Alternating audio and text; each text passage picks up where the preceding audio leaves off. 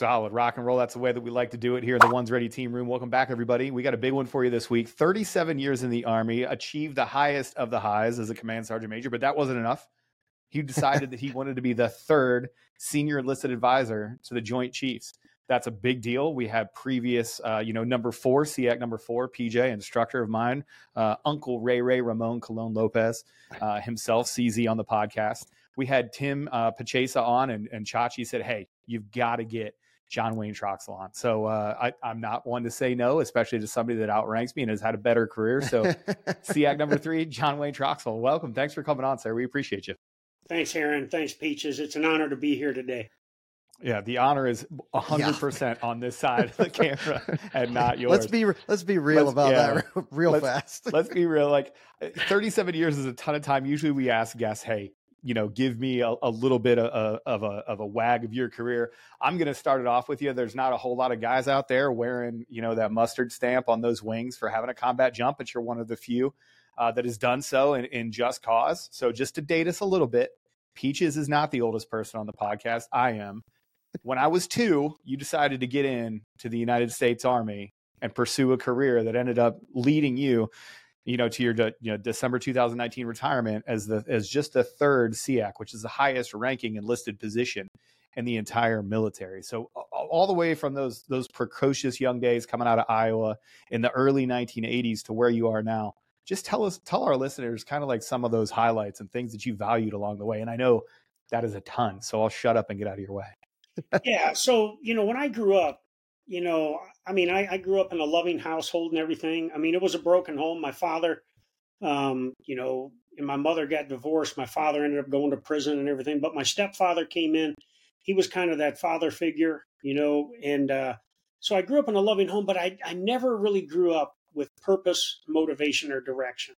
I was, a half-assed athlete, I loved carousing with my friends and drinking beer and chasing girls and all that, but I never really had goals that I was setting. And so when I was getting ready to graduate high school, I saw people coming back from the military in my neighborhood and everything, and saw the change that had come about them from military service. So I joined the military, and never thinking that, this was going to be my career or whatever. So the minute I got to my first duty station, the worst thing that can happen to a young Joe, besides buying a brand new car, which I did and everything, is I met a woman in no. Yeah, that's it. Yeah. I've been married for 40 years to her now. Sandra is my wife. And so I met her and, and everything. And I didn't really have direction till all of a sudden, we had been dating for about 6 months, and pretty soon we were expecting our first child. And then we got married shortly after that. Now I had family responsibilities, and I knew then that it wasn't just about me, and I needed to be the best soldier that I could be to take care of my family. And because I was going to do this thing in the Army, I wanted to, make it an adventure. So the first thing I did was, volunteer to go to airborne school and, got my airborne wings. I did a tour in Germany in a heavy division, after I'd gone to airborne school. And, my desire there was to join the 82nd Airborne Division at Fort Bragg. And so I re-enlisted for that and got there in 1987. And all of a sudden I realized I was part of an organization that all they talked about was going to war. Now, we were a peacetime military in the 80s, Urgent Fury happened in 83 in Grenada. And, there were some things throughout the mid 80s that happened, that went below the threshold of conflict, with, folks from Libya and everything, the discotheque bombing in Berlin, TWA Flight 847 hijacked and Navy diver Robert Dean Stephen was, murdered and everything. But there was never really, a conflict. And I got to the 82nd, and all they talked about was going to war. And, you got to be ready to fight and win. And all of a sudden I realized I was in a tank full of piranha, and that if I don't become a piranha myself and if I try to be a goldfish, that I'm going to get eaten up and I'm not going to last here. So I immediately adopted the culture. It took me a little bit, because I had come from the heavy world where We weren't focused on being highly physically fit or highly trained and everything. It was about, meeting minimum standards and everything. And all of a sudden, I was part of an organization that transformed me to being this guy that lived the warrior ethos. And, and it got to the point where I was, hoping that we would go to war because we were doing all this training. We were doing all these things to get ready. And I was like, who wants a shot at the title here, Right. In 1988, I was in Jumpmaster school. And when, the events in Honduras, rose up, where the Sandinista guerrillas, had come across from El Salvador into Honduras, and Operation Golden Pheasant took on. It wasn't a combat operation, but it was a no-notice deployment. Unfortunately, I didn't do it. My company did, but I was in Jumpmaster school, and they weren't going to allow me to stop. And I thought, okay, I hope that wasn't my opportunity, that I missed combat. And then December 1989 rolled around, and, here, still a peacetime military, and I'm on Division Ready Force 1, a 1-hour recall, which meant I couldn't go on half-day schedule leave. I couldn't go on Christmas leave, but I was on half-day schedule. And on that first day, the 19th of December, there had been some things going on. One of our platoons had moved covertly into Central America. We didn't know exactly where. We're pre-positioned to support, what later became operations against Noriega and everything. And, there had been a lieutenant that had been killed, a Marine lieutenant that had been killed in Panama. There had been families assaulted by the Panamanian Defense Forces and Noriega's Dignity Battalions. And then the straw that broke the camel's back was Noriega lost the election and refused to step down. And so, but even then, we still didn't think that we would end up in combat. And I left work the morning of the 19th of December, 1989, kissed my wife goodbye and my kids, and got to work, and we were alerted. And we marshaled, we moved to the personnel holding area. It was a freezing rainstorm and everything. And still we didn't think, we thought this was just an exercise that, to try and cause Noriega to stand down and everything. But then all of a sudden we went and we drew live ammunition, we drew claymores, we drew grenades, we drew all the stuff necessary for combat. And yet still nobody was telling us what was going on. And we were in these freezing ass tents over on Pope Air Force Base, And so finally my platoon sergeant, I was a squad leader at the time, my platoon sergeant and I, Dave Freeman, decided we're going to find out what the fuck is going on here. And so we went over to the Brigade Tactical Operations Center, and there's a kid standing outside guarding it, and we walk up and he says, he says, can I see your credentials? And we said, no, get the fuck out of the way. And we walked in, and when we walked big time in, some poor E4, you know what, that guy has a story for the rest of his life. Because he's like, you know what, there was this one time the SEAC told me to get the fuck out of his way, and I had to. Nobody's ever going to believe that guy. He's like out somewhere and they're like, hey man, tell us about the coolest time in the military. Yeah. All right, well, some guys were getting ready to go do something I wish I could have done, and I got lippy with a dude, and it turns out that guy was SEAC number 3. Gave me a rap on the beak. Gave me a rap on the beezer. That's what happens when people talking all reckless. Yeah, but we went in there and there were staff officers laminating maps of Panama. And we knew then, and then I was hearing the S3 Air talk about the jump. He was doing his kind of pre-brief, and I heard him say drop altitude will be 500 feet, AGL. Well, at least you don't need a reserve. Yeah. So, I looked at Dave Freeman. I said, well, I guess what we're doing now, and there's no need for us to have a reserve parachute either. That bad boy ain't going to open if the main doesn't open. So anyways, we got one shot back. We let everybody know pretty soon the orders. We went through the orders process. Next thing you know, we were on 20 C-141 airplanes heading to Panama. We were freezing our asses off. We got on those planes, combat concentrated load. I had a mortar base plate digging in one leg. I had a Dragon missile jump pack digging in my leg in the other. I think my whole kit together with my ruck, ammunition, and everything, I was well over 120 pounds. And dude, it was so uncomfortable down there, freezing. Because the minute they closed the doors, all of that cold was still in there. So we're freezing our ass off. We are uncomfortable as hell. and it's going to be about a 2.5, 3 hour flight. And I'm like, man, I just want to get the fuck out of this door. I don't care how much anti-aircraft fire is going on. I'm going to get the hell out of here.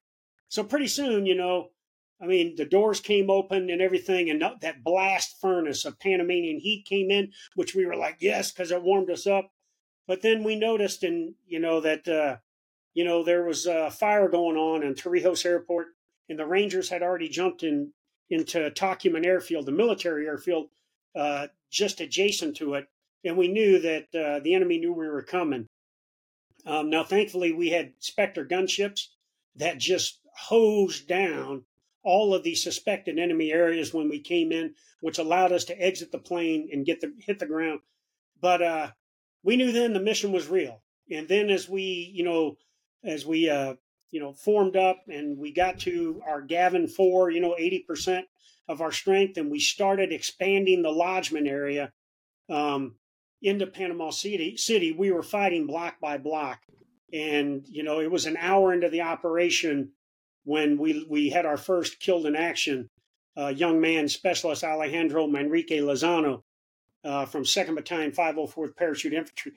Now think of this, 24 hours before, we were all thinking we were going to be on half-day schedule, enjoying it with our families and everything. And here 24 hours later, a kid is killed in action already. And that is when it kind of hit that this thing is real. When you see one of your battle buddies, you've never been to combat, you've seen one of your battle buddies, you're a peacetime military, and you see a guy with glint tape on, an 82nd Airborne Division patch, and he's dead of gunshot wounds. That kind of brings it all into perspective. And we knew then, one, that the mission was real, but two, that these assholes weren't going to lay down, and we needed to take the wood to their ass. And so over the course of the next 5 days, up until about Christmas Day, we were just hammering the PDF, and pretty soon they were surrendering left and right. The Dignity Battalions, Noriega's kind of mafia-type guys, they fought a little harder, but we sent plenty of those guys to their maker too. But about Christmas Day, things started calming down. And, I found myself pulling security at the Papal Nuncia where Noriega was holed up at. The religious kind of cathedral where he hid at, to try to get religious asylum so that we wouldn't extradite his ass for all his crimes and everything. And so, our PsyOps guys came down there and had put these large speakers up and everything, and we were blaring, Metallica into that. I was going to say, what was the song choice? Like at that time, it had to be Guns N' Roses, baby. Like you're listening to nothing but Welcome to the Jungle. Absolutely, Fantastic. Welcome to the Jungle was one of them. Yeah. And then there was other stuff, like Martha and the Vandellas, Nowhere to Run To, Nowhere to Hide. Love it. Get a little soul in there. Now we're talking like that was the original, we had to figure that out later in GWAT where you had to make a special cord that you could plug into your iPod so that you could listen to stuff going on target, usually Taylor Swift. Oh, yeah. Big Taylor Swift pre-mission guy. Damn, there's nothing more you satisfying don't get free beer for, I don't know if I'd let the general public know that, brother. Oh, Listen here, SEAC. Listen, if you think that's the worst thing the general public knows about me, woo, you better get out of here. Pre-mission songs are always good.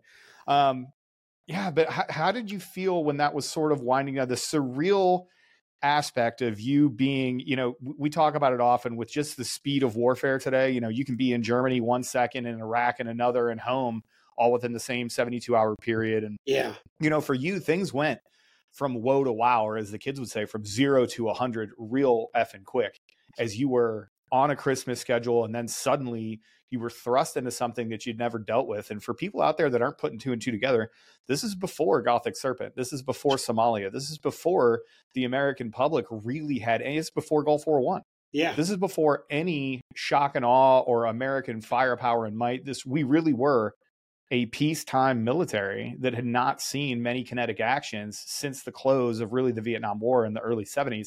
And you on the ground as a young man are now dealing with those realities. As that operation, as we got Noriega and you started to come back home, did you feel like this was going to happen all the time? Did you feel that was like a diamond in the rough sort of scenario? And for lack of a better word, you got lucky to be on target? How did you feel coming out of Just Cause? I felt grateful that I belonged to a rapid deployment organization that was at the tip of the spear for something like this. It's something that I always wanted, after I had said, hey, the military is going to be what I want to do.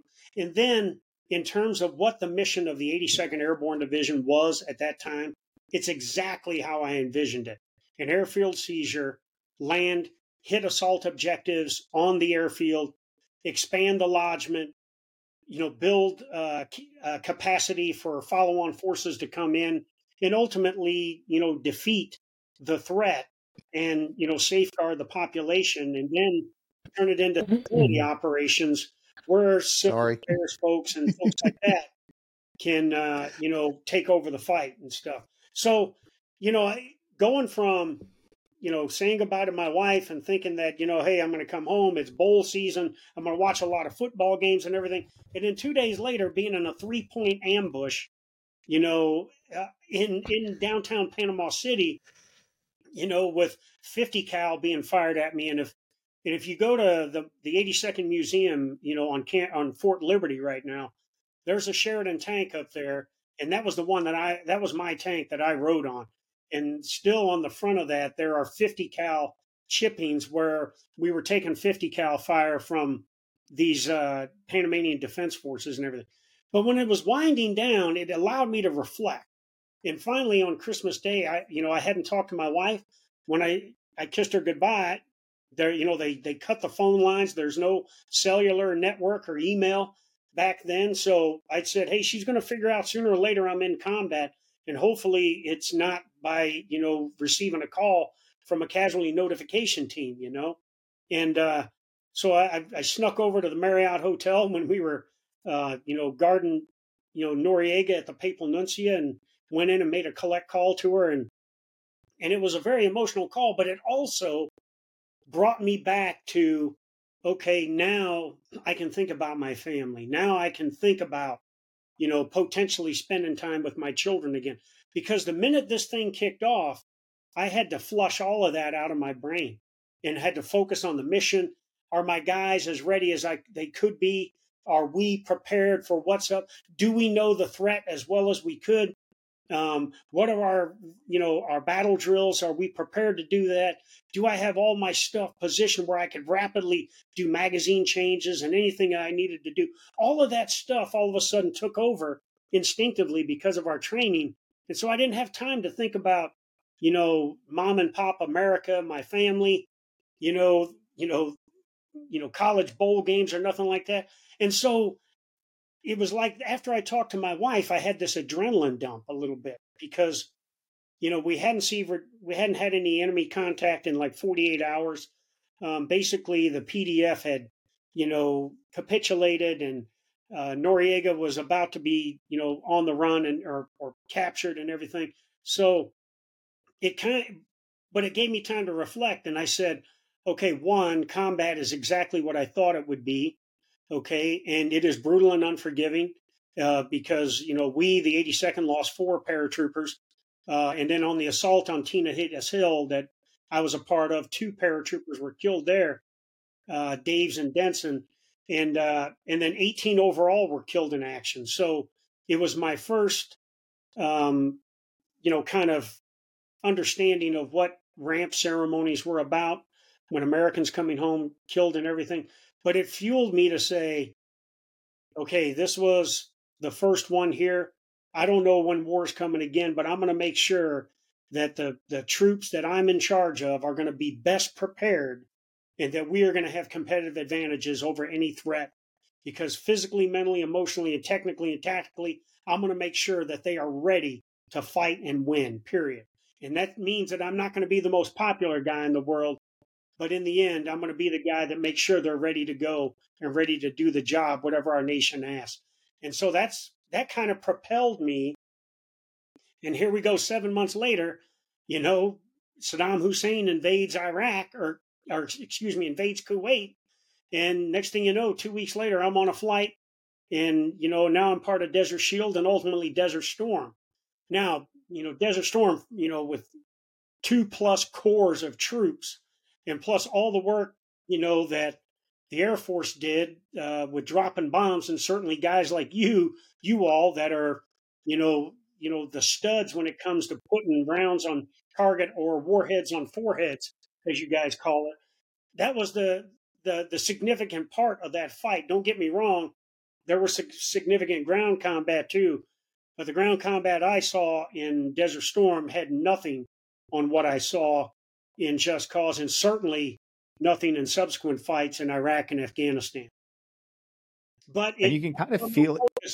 And so after Desert Storm, when I came back, I got assigned to Germany, and I said, we're going to wear camouflage paint in the field all the time. We are going to wear our body armor all the time. And now we immediately reverted back to a peacetime military right after that. And all of a sudden people wanted to be 60%ers again.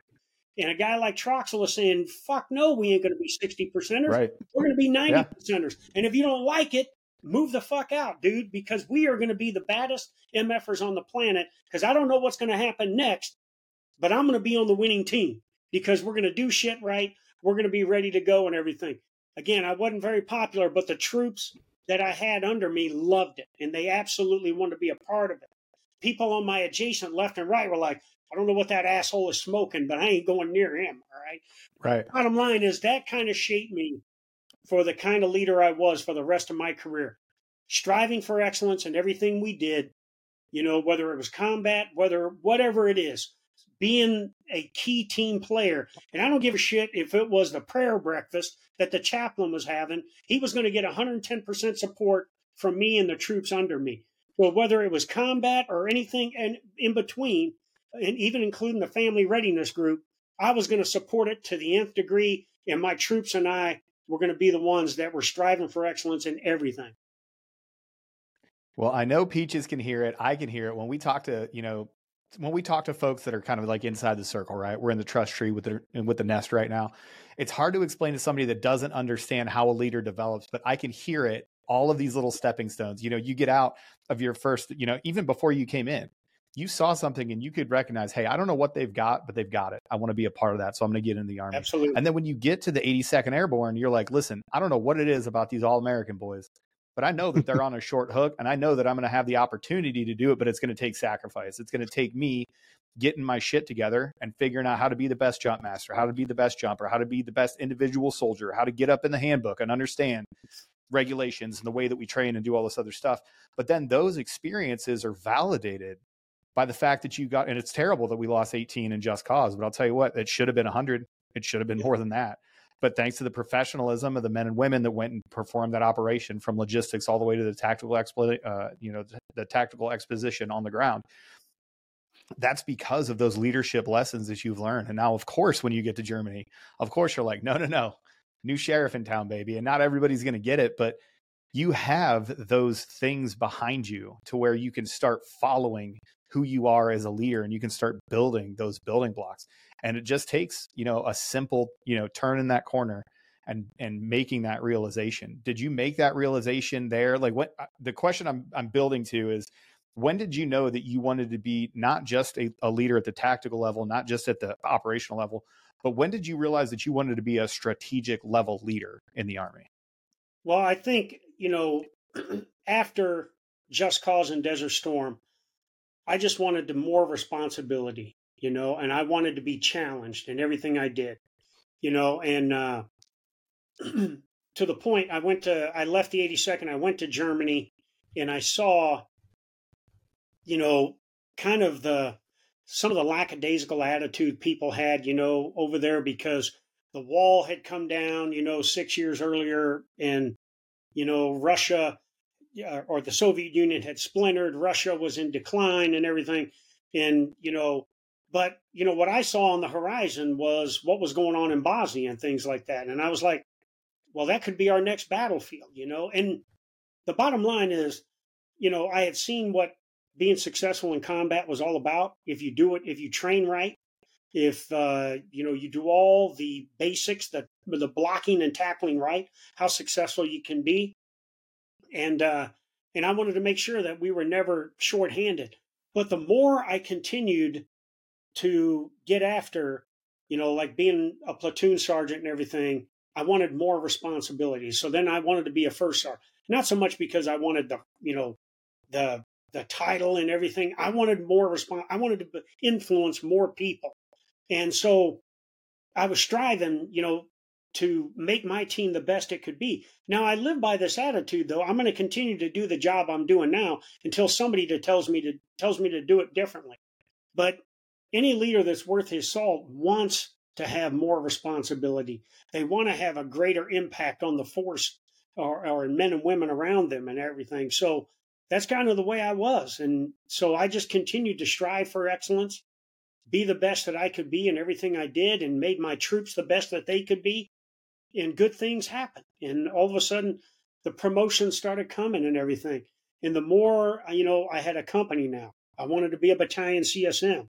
And then, I just continued to want to serve because I absolutely loved it.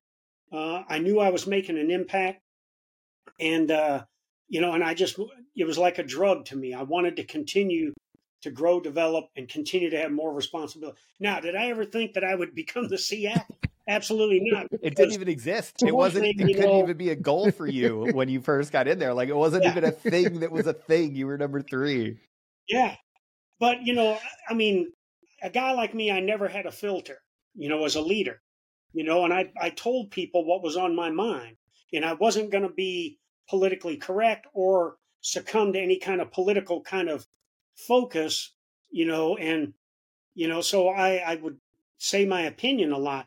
But what I found out is the good leaders out there, the good commanders, they want a senior enlisted leader like that. They want somebody that will have no filter and ain't afraid to tell them, that, their focus or their strategy might be fucked up, and I think that's why I continue to get selected, because every time I got selected for a job, I would say, hey, look, I'm going to tell you exactly what's on my mind. I would tell the force it's okay to go out and drink beer. As a matter of fact, meet me at the club on Friday night. The first round's on me, and we're going to build relationships off duty and things like that.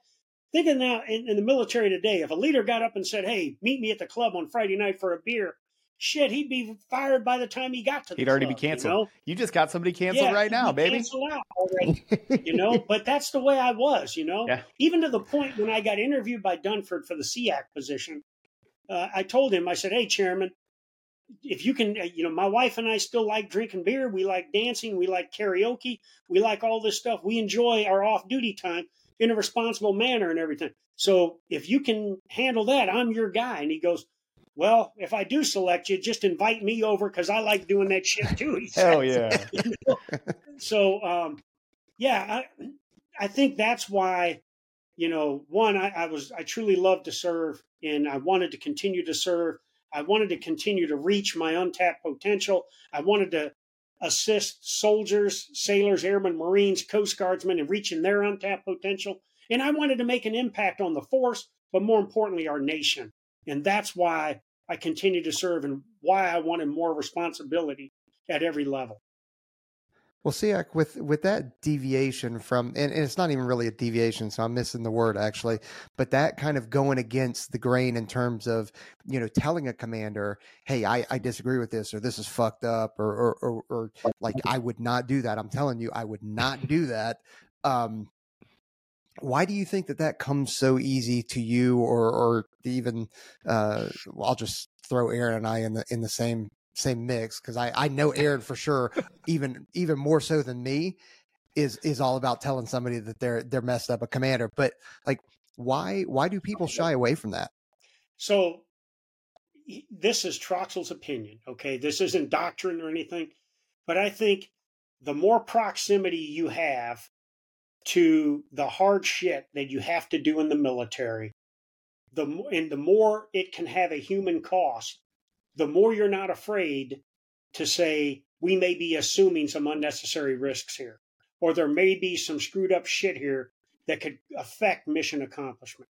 Now, again, that's not a hit on anybody or that may be in a combat support or combat service support role, but the closer you are to the heart of battle, you see the human cost.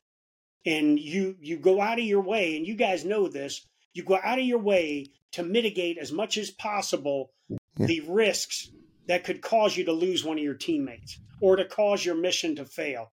And that causes you to have a sense of urgency. That causes you to,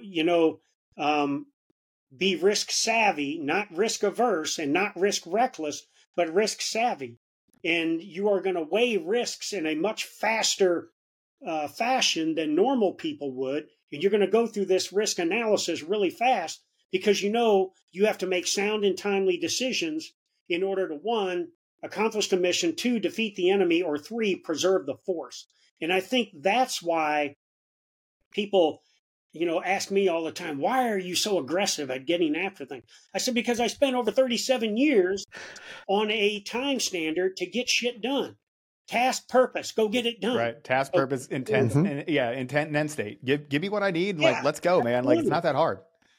Yeah. And we live in a society today that, the more aggressive you are, the more you don't waste time in doing risk analysis, and the more you make sound and timely decisions, all of a sudden it's kind of toxic, and if you're, a strong male figure, now it's toxic masculinity if you're doing those kinds of things, because you're not moving at a pace that the average person wants to move at because they fear the repercussions if they make a wrong decision.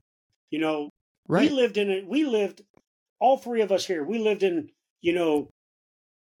go and make a decision and get after it, and don't ask permission, ask for, hey, forgiveness. Yeah. All right. Hey, I made the best call I could at the time, and this is the call I made. So if we got to talk about it later, I guess we got to talk about it later, but at least we're alive talking about it.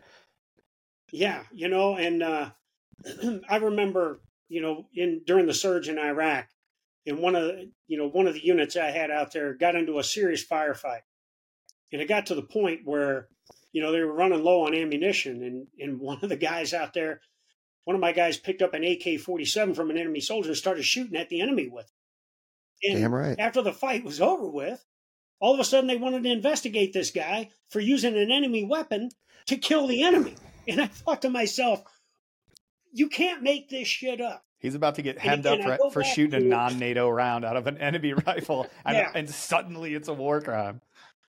And this goes back to what I was talking about earlier. Here's someone that is eons away from the friction of combat. Yep. And they are trying to pass judgment on a kid that in a split second had to make a decision. Am I going to live or die? Is my team going to live or die? I'm running short on ammunition. I need to, neutralize this threat. So I'm making this decision to do this. It gets back to, you guys, you take prudent risks on where you're going to drop bombs at. And you go through the whole targeting cycle, in the kill chain to get after it. And in the end, when you drop the bomb, it kills 50 enemy fighters, but some civilian got wounded. And now we want to investigate you for, not going through it kills me. And so, the point, is what I was making earlier. The more you are there at the point of friction for combat and how lethal and brutal and unforgiving it is, the more you're going to be aggressive at making decisions, the more those decisions are going to be sound and timely, and your analysis inside your head is going to be 10 times faster than the average person who isn't accustomed to that, who will think, I've got to move slow here and everything. Well, the slower you move, the more you can relinquish the initiative to the enemy, and in the end, you could put yourself, your team, and the mission at risk. No, 100%. And I think that's where that whole risk aversion comes from. And it comes from, a lot of GWAT mentality, the a wartime mentality versus a peacetime mentality. Yeah. And I think that's, I think we're going to start seeing more of that as our generation starts to separate, retire, and then the new generation. Now, the one thing is, like, I'm not worried about the new generation coming in. Aaron and I and Trent, the other host, we've all talked about this. We are not worried about the next generation. Because we actually talk to them. Because we don't sit in an echo chamber and talk about these dumb kids. Like, we actually engage with them hundreds of times a week, all the time for the last 5 years. So we're pretty good. Yes, I'm not worried about them. But what I am worried about is the leaders that we are developing now, is because we have been very hands-on. You remember a time where folks, you couldn't leave the wire without having at least 2 ISR platforms, or and there's constant people with their fingers in the pie and in the decision making matrix that are just second guessing and armchair quarterbacking you, and the folks that are your mid tier NCOs and now newly senior NCOs are used to that now, or that's what they know, and they don't. I mean, I'm not saying they like it, but it's one of those things where people tend to, well, that's what I know, and that's the way it was treated. That's the way I was treated. Or that's the way we did things. So I think that's right. So now I'm going to do it to you. We've got to break that. Yeah, I'm with you. People ask me all the time about this generation, and I know this about human beings, and especially Americans. They adapt to whatever we expect them to do. Now, Gen Zers, they are used to globalization. Maybe their feelings are a little bit more fragile than earlier generations and everything. But they will adapt to military service, and they will adapt to what they have to do. But it has to come with dynamic leadership that is by example, and leaders through their presence, their performance, leaders showing them what right looks like and how to accomplish missions, and then the persistence at building them into the machine that is necessary to fight and win. But we went after this thing in the Army, especially called people first.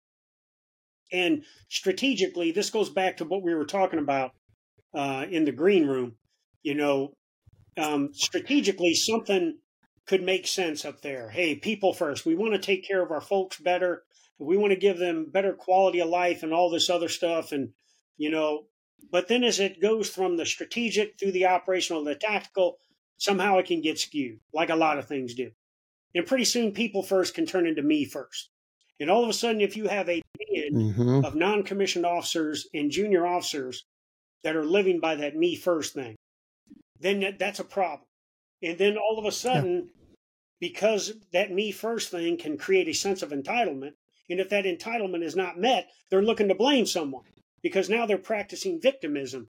And usually, who do they want to blame? They want to blame the young troops who are a different generation. I'll give you a great example. I was at a Army base back in November, and I had a meeting, kind of a roundtable discussion with a bunch of NCOs. And these were all E8s and E9s. So they had basically mastered, their job. Top 10% make E8 in the military, top 1% make E9. So they had made it in terms of what their professional development model thought they should be over a 20-year career. And they were complaining to me about the promotion system. And I said, I'm sorry, I thought I was talking to a bunch of E8s and E9s. I didn't know it was a bunch of tech sergeants in here that have been 22 years that I'm talking to, Right. Yeah. And I was like, trying to explain to them they made it. So 2 hours later, I was meeting with a bunch of trainees that were in training to be intel specialists. What were they talking to me about? What are we going to do to continue to get after the pacing challenge of China? How do you think the Ukraine war is going to end? Will Russia try to use a tactical nuclear weapon?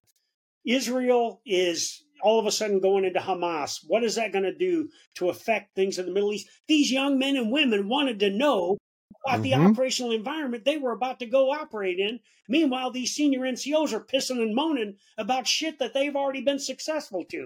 And I thought to myself, this is the number one problem, that when you don't have clear, concise guidance at the strategic level and keep it that way, that all of a sudden it can change. And so now when you look at the Army's focus now that General George and Sergeant Major of the Army Mike Weimer have, it's getting back to discipline. It's getting back to combat, because we took our eye off of it with this people first thing. And then the other initiatives that got after, diversity, equity, and inclusion. And then, the fallout from January 6th, there wasn't a fallout from the unrest of 20, from far left violence. So we had a fallout from far right violence that said that we had an extremism problem in our ranks. And I could talk all day about this, but the bottom line is we were going down a road, and as we were talking earlier, that we thought at the strategic level we had everything mapped out right and everything was going to be right. At the tactical level, it was creating chaos. And you guys were probably recipients of that down there, where it was confusing as hell. And then all of a sudden, the COVID vaccination, you take that into account, and all of a sudden we were exiting people left and right for that and everything. But the bottom line in all of that, it created this sense of entitlement that, wasn't just in young troops. It was in mid-range and senior non-commissioned officers and officers, where they thought, and then it was okay to go on social media and do dumb shit. Go on to Twitter, now X, some colonel with a freaking dog mask on in his Class A uniform. Oh, man. It's a wild time. Or other dumbasses going on there and freaking bad-mouthing the military when they're in uniform. Right.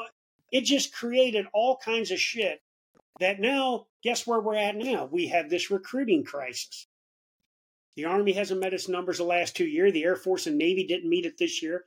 The Marine Corps made it. They'll grandstand. Yeah, we made it, but they broke the tape on 30 September, all right, to meet their numbers and everything. The Coast Guard didn't make their numbers. The bottom line is now it's not sexy to join the military, okay, because of all of these things that I've been talking about.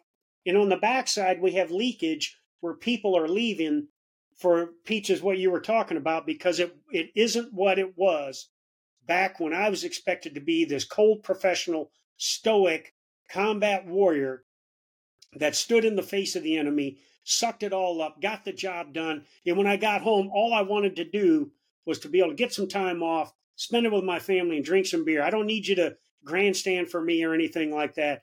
Just leave me the fuck alone until you need me to go back and do the job again, So hopefully our military is going to go in the right direction now. I think General C.Q. Brown is the chairman, and Lloyd Austin as Secretary of Defense are the two leaders that can get us going in the right direction. But we got to leave all this namby-pamby shit behind, and we got to focus on what the military exists for, to fight and win our nation's wars. And if we certainly don't have the ability to fight and win, we ain't going to deter anybody, okay? And so when we talk about integrated deterrence, it has to come down to that men and women are prepared to fight and win, and they understand the oath that they swore means they may have to give their life on it.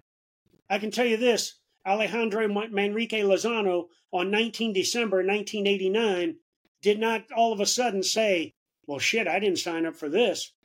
He went out, he drew all his shit just like I did, and in the 4,000 other people that made that jump and everything. And he went into combat face first to kill the enemy. And unfortunately, the enemy gets a vote, and he gave his life in defense for his country. But the bottom line is that's the kind of attitude and focus we need, especially out of our non-commissioned officers and senior non-commissioned officers as we move forward. And stop being, pissing and moaning about shit that doesn't matter when it comes to the last 100 meters of combat. Yep. Yeah, but that doesn't get any clicks or likes. Come on, SEAC. You got to know better than that. It doesn't. Complaining and making memes is how you keep the boys frosty. Everybody knows that. Absolutely. Yeah. We were talking about things the way. So I was just at Fort Liberty, the old Fort Bragg, right before Christmas. And I went and did PT with a unit there and got done with PT, and I came out, and it's like 10 minutes after 7. And there's nobody running on our den street. And I'm like, man, this place used to be packed, thousands of people every day. And I was asking leaders, and they're like, well, we don't do a lot of running. We're getting after more functional fitness. I said, okay, I understand that. I said, but when the formations are out there, is it still, hey, talk shit, and pretty soon you come across that yellow line in the middle of our den street, all of a sudden we're throwing fists. Oh, no, we can't do that. Complain and everything. And I thought the friendly banter that used to go on in the men of war that would meet in something like that was all about, an appendage measuring contest, but it was healthy. Some people say, well, it's unhealthy. But in my opinion, it was healthy because we were taking pride in who we were, and we were not going to be a second-class organization to an organization on the other side of the road and everything. If we don't have that now, where do we get the pride to want to serve and be the best that we can be? So. Well, I mean, I can't say that it exists in other pieces of the Air Force, but I can tell you right now, between each of the special tactics units and then within each of the special tactics units, between each of the flights, they all are very, very competitive. Oh, fuck those Bravo guys. Flight's Those guys don't even train. Shoes, Bravo Flight doesn't do anything. That's just inside the unit. And then inside of Bravo Flight, 2222 and 2223, somebody didn't restock the fridge, and we got to go to fisticuffs over that, my guy. Hey, dude, whenever I need, a feel-good moment of mine when I'm out visiting the troops, I go visit the Special Tactics Squadrons or the ASOSs because those guys still are the same kind of that they've been before. And they will talk shit to each other, and they have no filter and everything. And, one of the best moments I've had in retirement is speaking at the Lightning Challenge in 2021, and being around all of those, battlefield airmen and everything. And then at the, the banquet at the end and listening to the friendly banter back and forth, and then it was just, there's not enough of that in our military now. And some people look on it as this toxicity now and everything. And I just disagree with it wholeheartedly. Yeah. And so what I want to ask you then is because, and you've brought it up, you said the coined phrase, good order and discipline. And I think, and we had the same conversation with Chachi, and I loved it because people seem to think that discipline now, or at least maybe I'm generalizing too much, but discipline is obedience, and it's not. No. Discipline is not obedience. And so, my question to you is, in your words, what do you consider good order and discipline? And are we at it, or where do we need to go from here to reach it? Well, I think good order and discipline is about self-discipline, meaning we are building buy-in to the force, that to the men and women in our charge. We don't want them just to say, yes, sir, no, sir, 3 bags full. We don't want that obedience. We want them to own it. And how do you get them to own it? It's leadership through example, like I was talking about. And I always talk about those 3 Ps, the leader presence. Is the leader there sharing in the hardships that the troops are? Is the leader at the point of friction that they need to be to make a sound and timely decision? Are they leading by their in-person appearance instead of through email or text message, And then their performance, whatever they expect the men and women in their charge to do, then they ought to be doing it with them. Does that mean they got to be the fastest runner or the best shot? No, but whatever they expect their troops to do, they better be doing it with them. And then ultimately persistence in building a strive for excellence mentality and balancing the humanity that comes with being a leader in terms of empathy and compassion with the necessity for discipline and accountability that will get after the efficiency of the organization in its basic combat mission and in their basic combat tasks. And if you put all of that together, you're going to build self-discipline and ownership into the men and women in your force. I see too many leaders that do as I say and not as I do. And they think that they can build a disciplined, cohesive organization that way. Absolutely not. At the first opportunity, they're going to put your ass on roller skates and roll you down the road, okay? So I think it's all about self-discipline. Instead of building discipline, build self-discipline where that person owns it. And that will automatically start instilling, and people hate when I say this, a healthy fear in the organization. A healthy fear isn't, I'm afraid that, somebody's going to take action against me. Healthy fear means I respect my team and my leadership so much that I'm not going to let them down. And also, that healthy fear means that if the leader looked at them and said, I'm disappointed in your performance here, that would have a major impact, much more than if they said, all right, I'm going to give you a counseling statement or, NJP or UCMJ or something like that. That wouldn't have an impact. The impact on them is that they let their leader down. And so that's how I think we have to get after it. But there's not enough leaders that are out there doing that are saying, follow me and I will show you how everything is supposed to be done.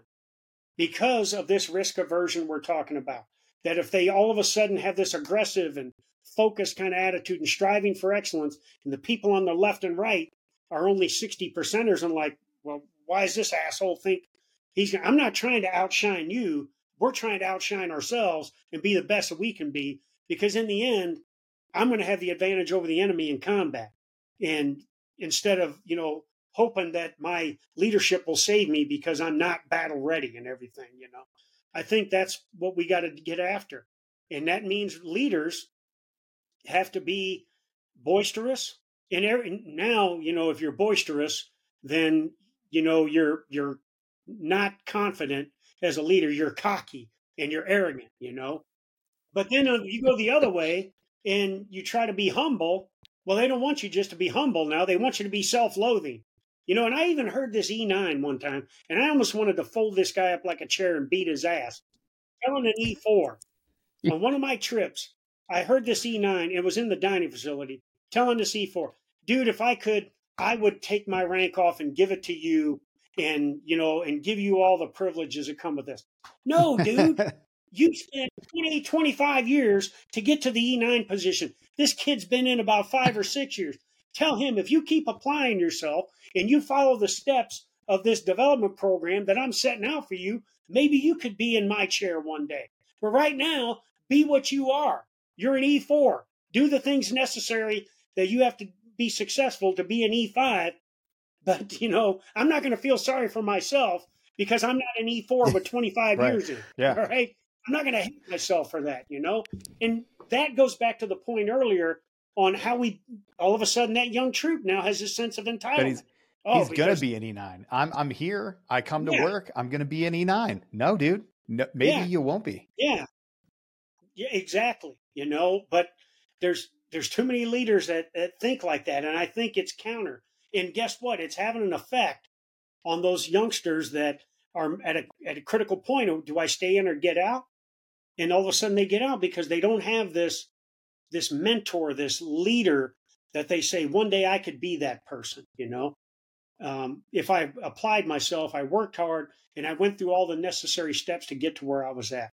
So on the enlisted, or where I need to be. On the enlisted side, I completely agree with you. I just like you, you do it better than me, and obviously you're the subject matter expert on this one, and not I. But I always thought that there should be additional courses in PME to help you be that mentor if you have that inside of you, because I think that is something that we miss. And really, what it is I want to be able to point to somebody and go, okay, I want to be like them. I want the badges they have, the experiences they have, the rank that they have, whatever they may possess as a personal sort of power. Okay, cool. But really what I want is when you look at somebody that's accomplished, you can see how much they love the mission. When your mentor tells you, hey, I'm disappointed in you, he's not saying, he or she is not saying, I'm personally disappointed in you as a person. They're saying, I love this mission. I'm trying to do my best for the mission. I feel like you're not doing the best for the mission. And I feel like we lost that somewhere. You, huge advocate for enlisted PME. So much so that you PME hard, you even named, one of your further ventures after you retired, after that very thing. How important to you, especially on the enlisted side, is having additional stuff into PME? And more importantly, what would you add to PME as the enlisted, folks go through to get to that kind of Jedi master, to be a mentor? Yeah. So development is all about training, education, and experiences, and self-study. Okay. and then circled around all of that is that mentor, that leader that is guiding them and everything, Certainly in training, everything we do in training has to be focused on what the mission is and what our mission essential tasks are, and ultimately what we're expected to do in combat. Education is all about building someone to get to the next level. Yeah, we select people for promotion on potential and everything. But I think what we've got to get more into our professional military education is scenario-based stuff that is based on combat. Okay. Here recently, because of all the things that have gone on, the murder of George Floyd, January 6th, the fallout of Afghanistan, we focus more because we had a political agenda that came down from Washington, D.C. that said that you're not as cohesive as you think you are. we know what's best for you. So you're going to get after this diversity, equity, inclusion, because you got major problems with it, racism and extremism down there. And as I traversed the force back then, it again, like I mentioned earlier, people didn't know what to talk to each other because they were a cohesive team, and all of a sudden we were telling them, well, you have to acknowledge first someone by their race, their gender, or their sexual orientation. And then, you can identify them by whatever they do in the Army or the Air Force or whatever. And that's completely counter. We transcend all of that stuff. We accept everybody, regardless of their race, their gender, their sexual orientation, or whatever. And as long as they are an effective member of the team, then we accept them in. And we love them just like we love our children and everything. But at the strategic level, we're saying, well, you got it backwards and everything. And that caused us problems, okay? And then it caused us to take our focus off of, because, when we came out of Afghanistan, hey, we might be entering this era of persistent peace, and then 6 months later, Russia full-on invasion in Ukraine. Bad news. And then you get the National Security Advisor, Jake Sullivan, on the 4th of October saying the Middle East is the quietest it's been in years because of this administration. 3 days later. 3 days later, all of a sudden there's electric hand gliders going out of Gaza into Israel. Israeli women are being raped. Heads are being chopped off and everything. And next thing you know, we have a full-on war in Israel again, and everything. And so we have to understand, and the military, and especially any political administration, can't take away that the United States of America is the number one partner for global peace and security around the world, period. Now, China wants to replace us, but we have to understand that China is a threat to us, and there are other threats to us. And the bottom line, the world is a fucked up place. We're fucked up people. What you won't hear in South Africa right now is that, the leading candidate to be the next prime minister in that nation said that we need to have a white genocide in that nation. And sooner or later, we're going to have it, okay? But people are going to elect that guy. But you won't hear from our media saying, hey, we got to keep an eye on this guy because he's talking genocide. But, you'll have people in Times Square that, they are 132nd Palestinian, and all of a sudden they're protesting for Hamas and everything, right.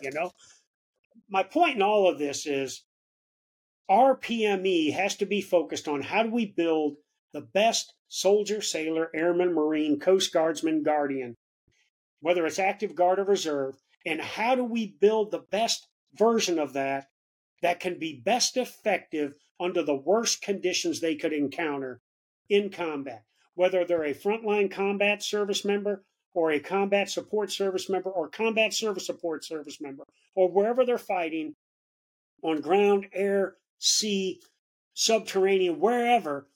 How do we build that best version within our PME? And so I think more scenarios within our professional military education that get after that. The guy that has to pull the trigger in NORAD headquarters to shoot down an intercontinental ballistic missile. We do exercises all the time to prepare everybody for stuff like that. Do we prepare him physically, mentally, and emotionally, though, that he is going to make a decision or she's going to make a decision that will either save hundreds of thousands of people from a potential nuclear weapon coming from China or North Korea? Do they understand the ramifications that if they don't get it right, it could be a bad day for our nation? Do we teach? No, we teach them, hey, this is what you're expected to do.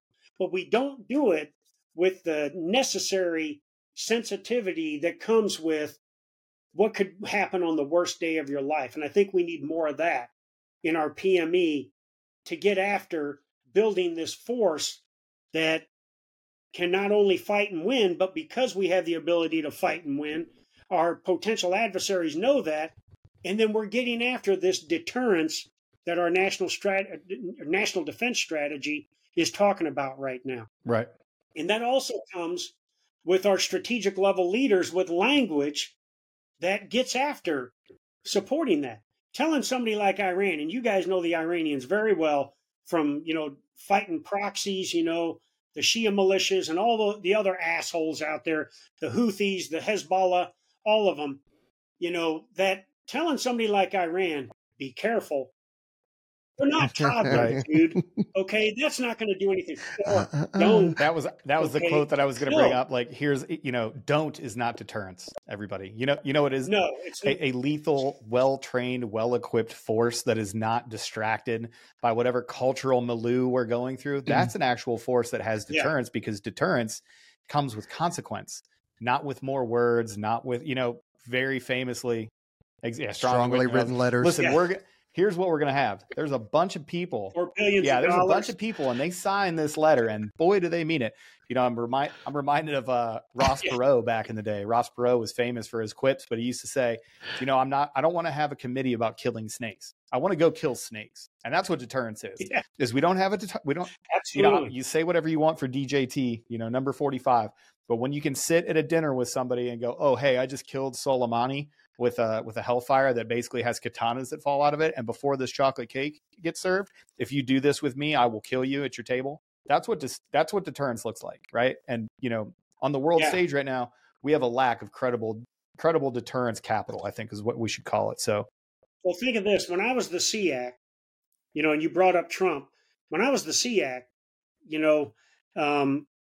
Mattis brought video to show Trump of these barrel bombs in Syria that out of Russian helicopters that the Syrian forces were using, the Assad regime was using these barrel bombs that had chlorine weapons in them and dropping them on innocent Syrians.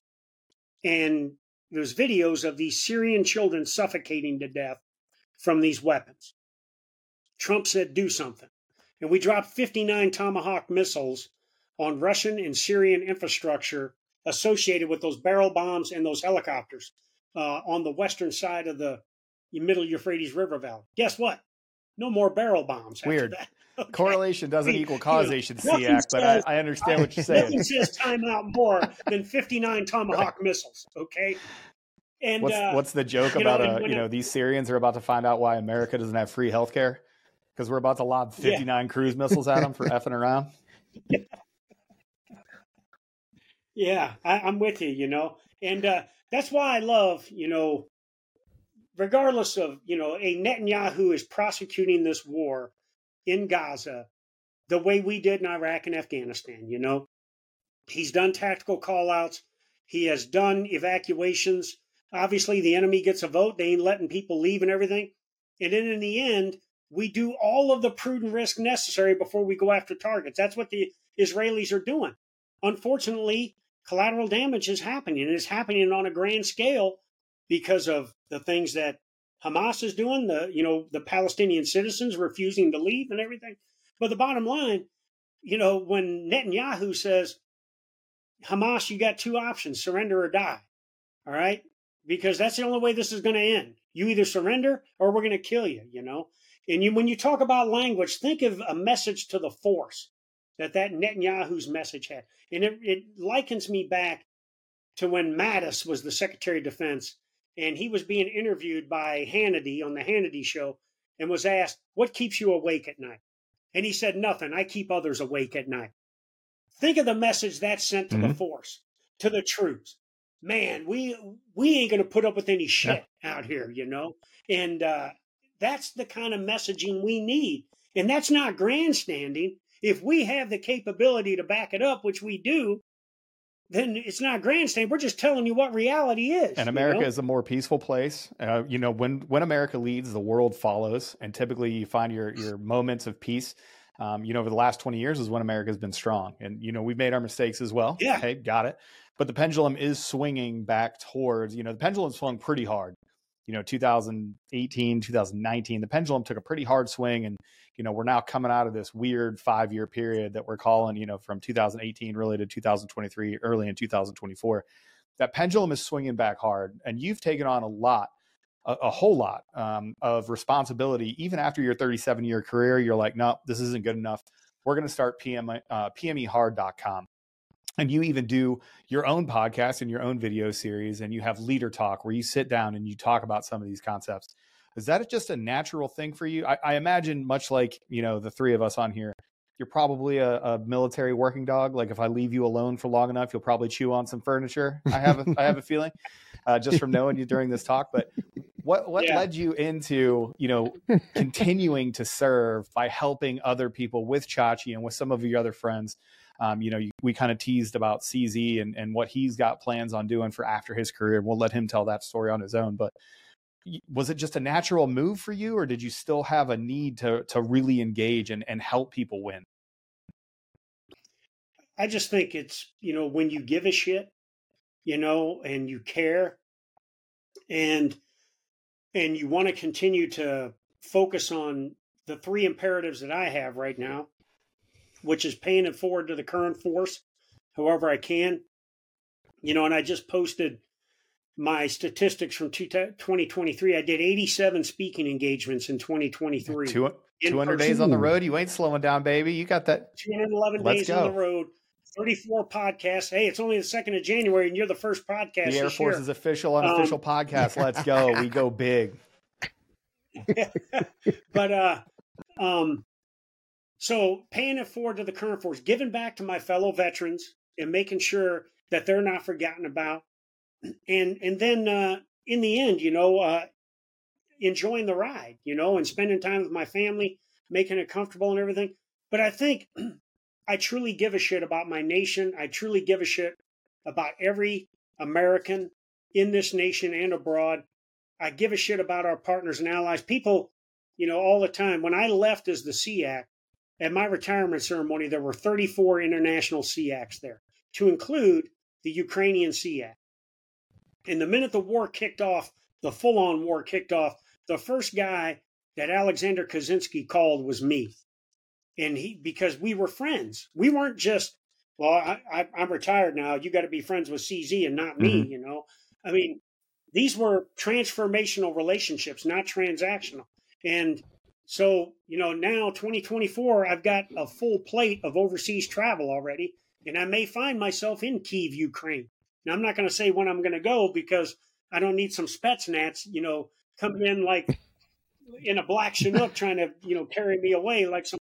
I was going to say, are you going to find yourself there talking, or find yourself there with a rifle? Oh, no, that ship has sailed, brother. The best thing I can do is hand out coffee and donuts, Nice. But the bottom line is, Aaron, is I give a shit and I care.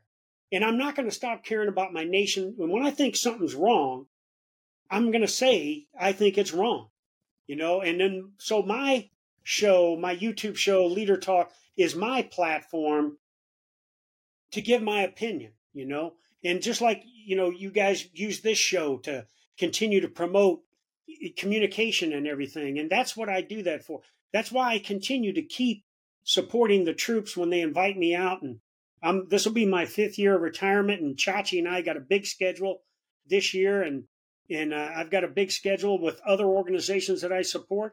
And I'm going to keep doing it. 1, because I'm healthy. 1, I'm having fun. And 3, I give a shit. And lastly, because my wife supports me in doing all of this stuff. And we got to get away from, when you retire, that you're supposed to go away, and if some people want to leave the military and they want to go fishing and stuff, God bless you, go do it. But that's not the stereotype, okay? The stereotype should be, I'm going to continue to support. And I'm also going to continue to give my own opinion, because when you retire, you lose all your authority. I can't even get in the Pentagon now without somebody escorting me in. You got to get one of them tours. But I do have an opinion, and it's an informed opinion from 37 years of service and 4 years at the strategic most level.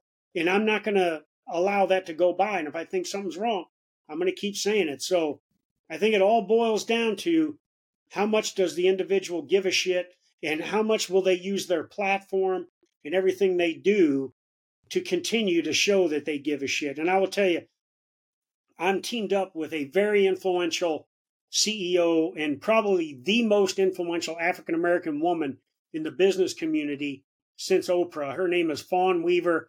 She's the CEO of Uncle Nearest Premium Whiskey. She's the CEO of Grant Sydney. She's on the board of Endeavor, which just merged WWE and UFC and everything. and she's now on the Medal of Honor Society board. And her and I are teaming up to get after this recruiting crisis. And what can we do with our platforms, a former SEAC and one of the most influential people in business? What can we do together to bring attention to the goodness of military service and then showcase to people in the military why it's good to stay in?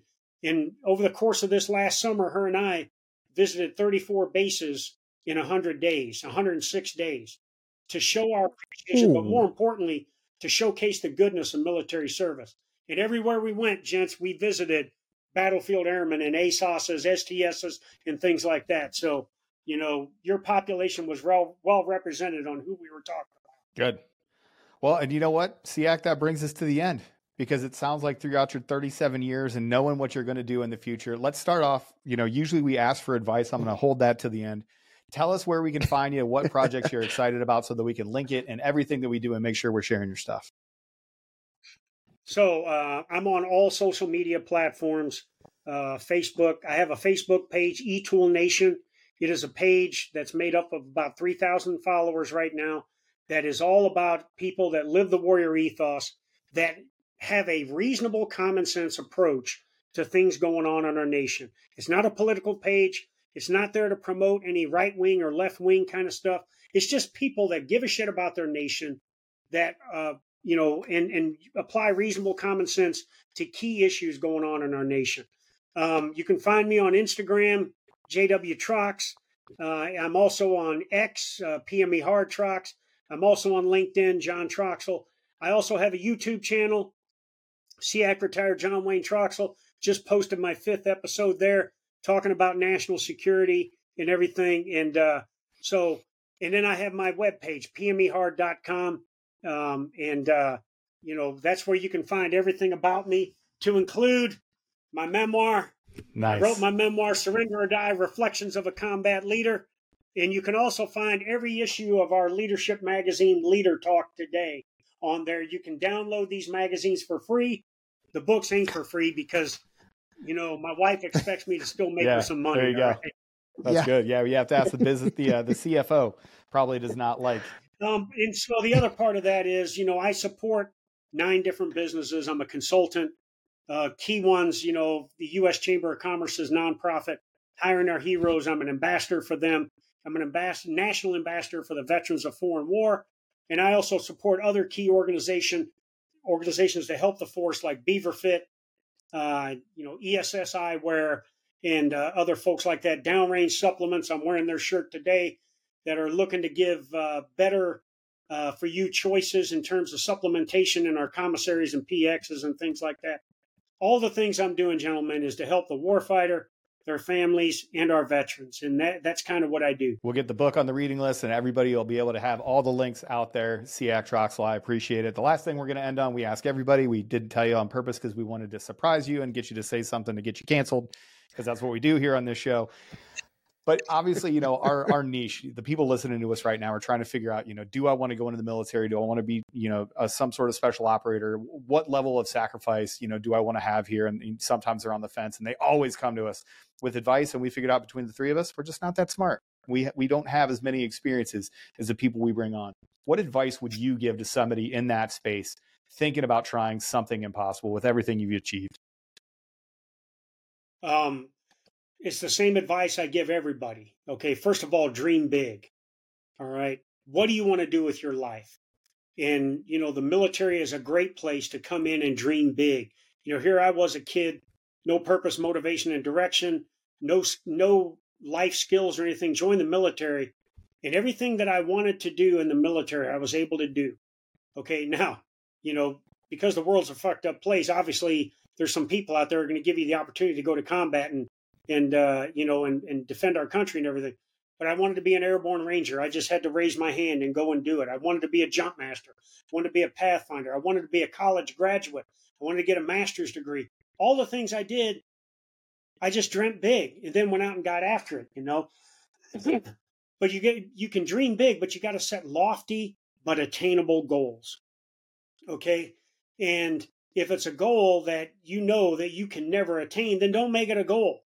Okay? Make it something that you know through hard work, perseverance, and sacrifice that you can get after and you can do it, okay? And then you got to visualize every day, what are you going to do to get better? You got to visualize, what are you going to do to meet those goals and everything? And then in the end, actualize, go through the actions necessary to reach your goals, to get after your dreams, and do it with prudent risk as you're getting after it. And don't be afraid along the journey to evaluate and reassess if you may have to go a different direction. Okay. And then in the end, enjoy the ride and everything you do. I will tell you, you all know this. We do a lot of tough shit in the military. But it's a very rewarding job. Probably the most rewarding thing I've ever done in my life is serve in uniform, even to where I'm at now, where I've made life so comfortable for my family now, post-military. That still doesn't have the rewards that I got that built me into what John Wayne Troxell became. And through it all, though, I still enjoyed the ride. I still did the things that young people did, and I talked earlier, about, going to bed at 8 o'clock at night on New Year's Eve and waking up New Year's Day without a hangover. But those days years ago were far worse than that, because I love to enjoy imbibing in cold beverages or doing keg stands and all this other stuff we did growing up, the kind of the silly stuff and everything. But I did it, with in moderation, and I did it in a responsible kind of way, because I understood that I was part of something bigger than myself, known as the United States military. And in the end, joining the military means that you are going to be a part of something bigger than yourself, and that you will self-actualize in the military by being part of that something bigger than yourself and buying into that concept that comes with swearing an oath to something bigger than yourself. That's my advice. Some people can live in a canned world with minimal risk and go through life, but at the end of that life, will they be able to say, did I reach my untapped potential? Did I give it all? Okay. Did I maximize my opportunity? I mean, I was 18 years old. I had never left the state of Iowa. And here, when I retired from the military, I had been to 96 of the 169 countries in the world, some of them not by choice, like most of us, but the bottom line is I'm a much different person and a more worldly person than I was when I was 18 years old because of my military service. And you can't replicate that 99.9% of the time by doing something that's not associated with service in a military or something like that. Well said. Yeah, I know. Yeah, Follow absolutely not. I'm just going to close it up. SEAC John Wayne Troxell, number 3, the man, the myth, the legend. We want to say thank you for coming on, not only for coming on the podcast and talking to these young folks and continuing to get after everything you're doing with leadership, but thank you for your 37 years of service. Our circles obviously overlap in many different places, but we just want to say thank you for having the humility to come on and the time to spend with us, because we take a ton from it. So from us to you, Trent as well, man, Thanks so much for coming on. We appreciate your time and for everything that you're giving. Thanks a lot, gents. I really appreciate it. And I always end everything like this with a big boom. Got it. Thanks very much, everybody else. We'll see you next time. Train hard.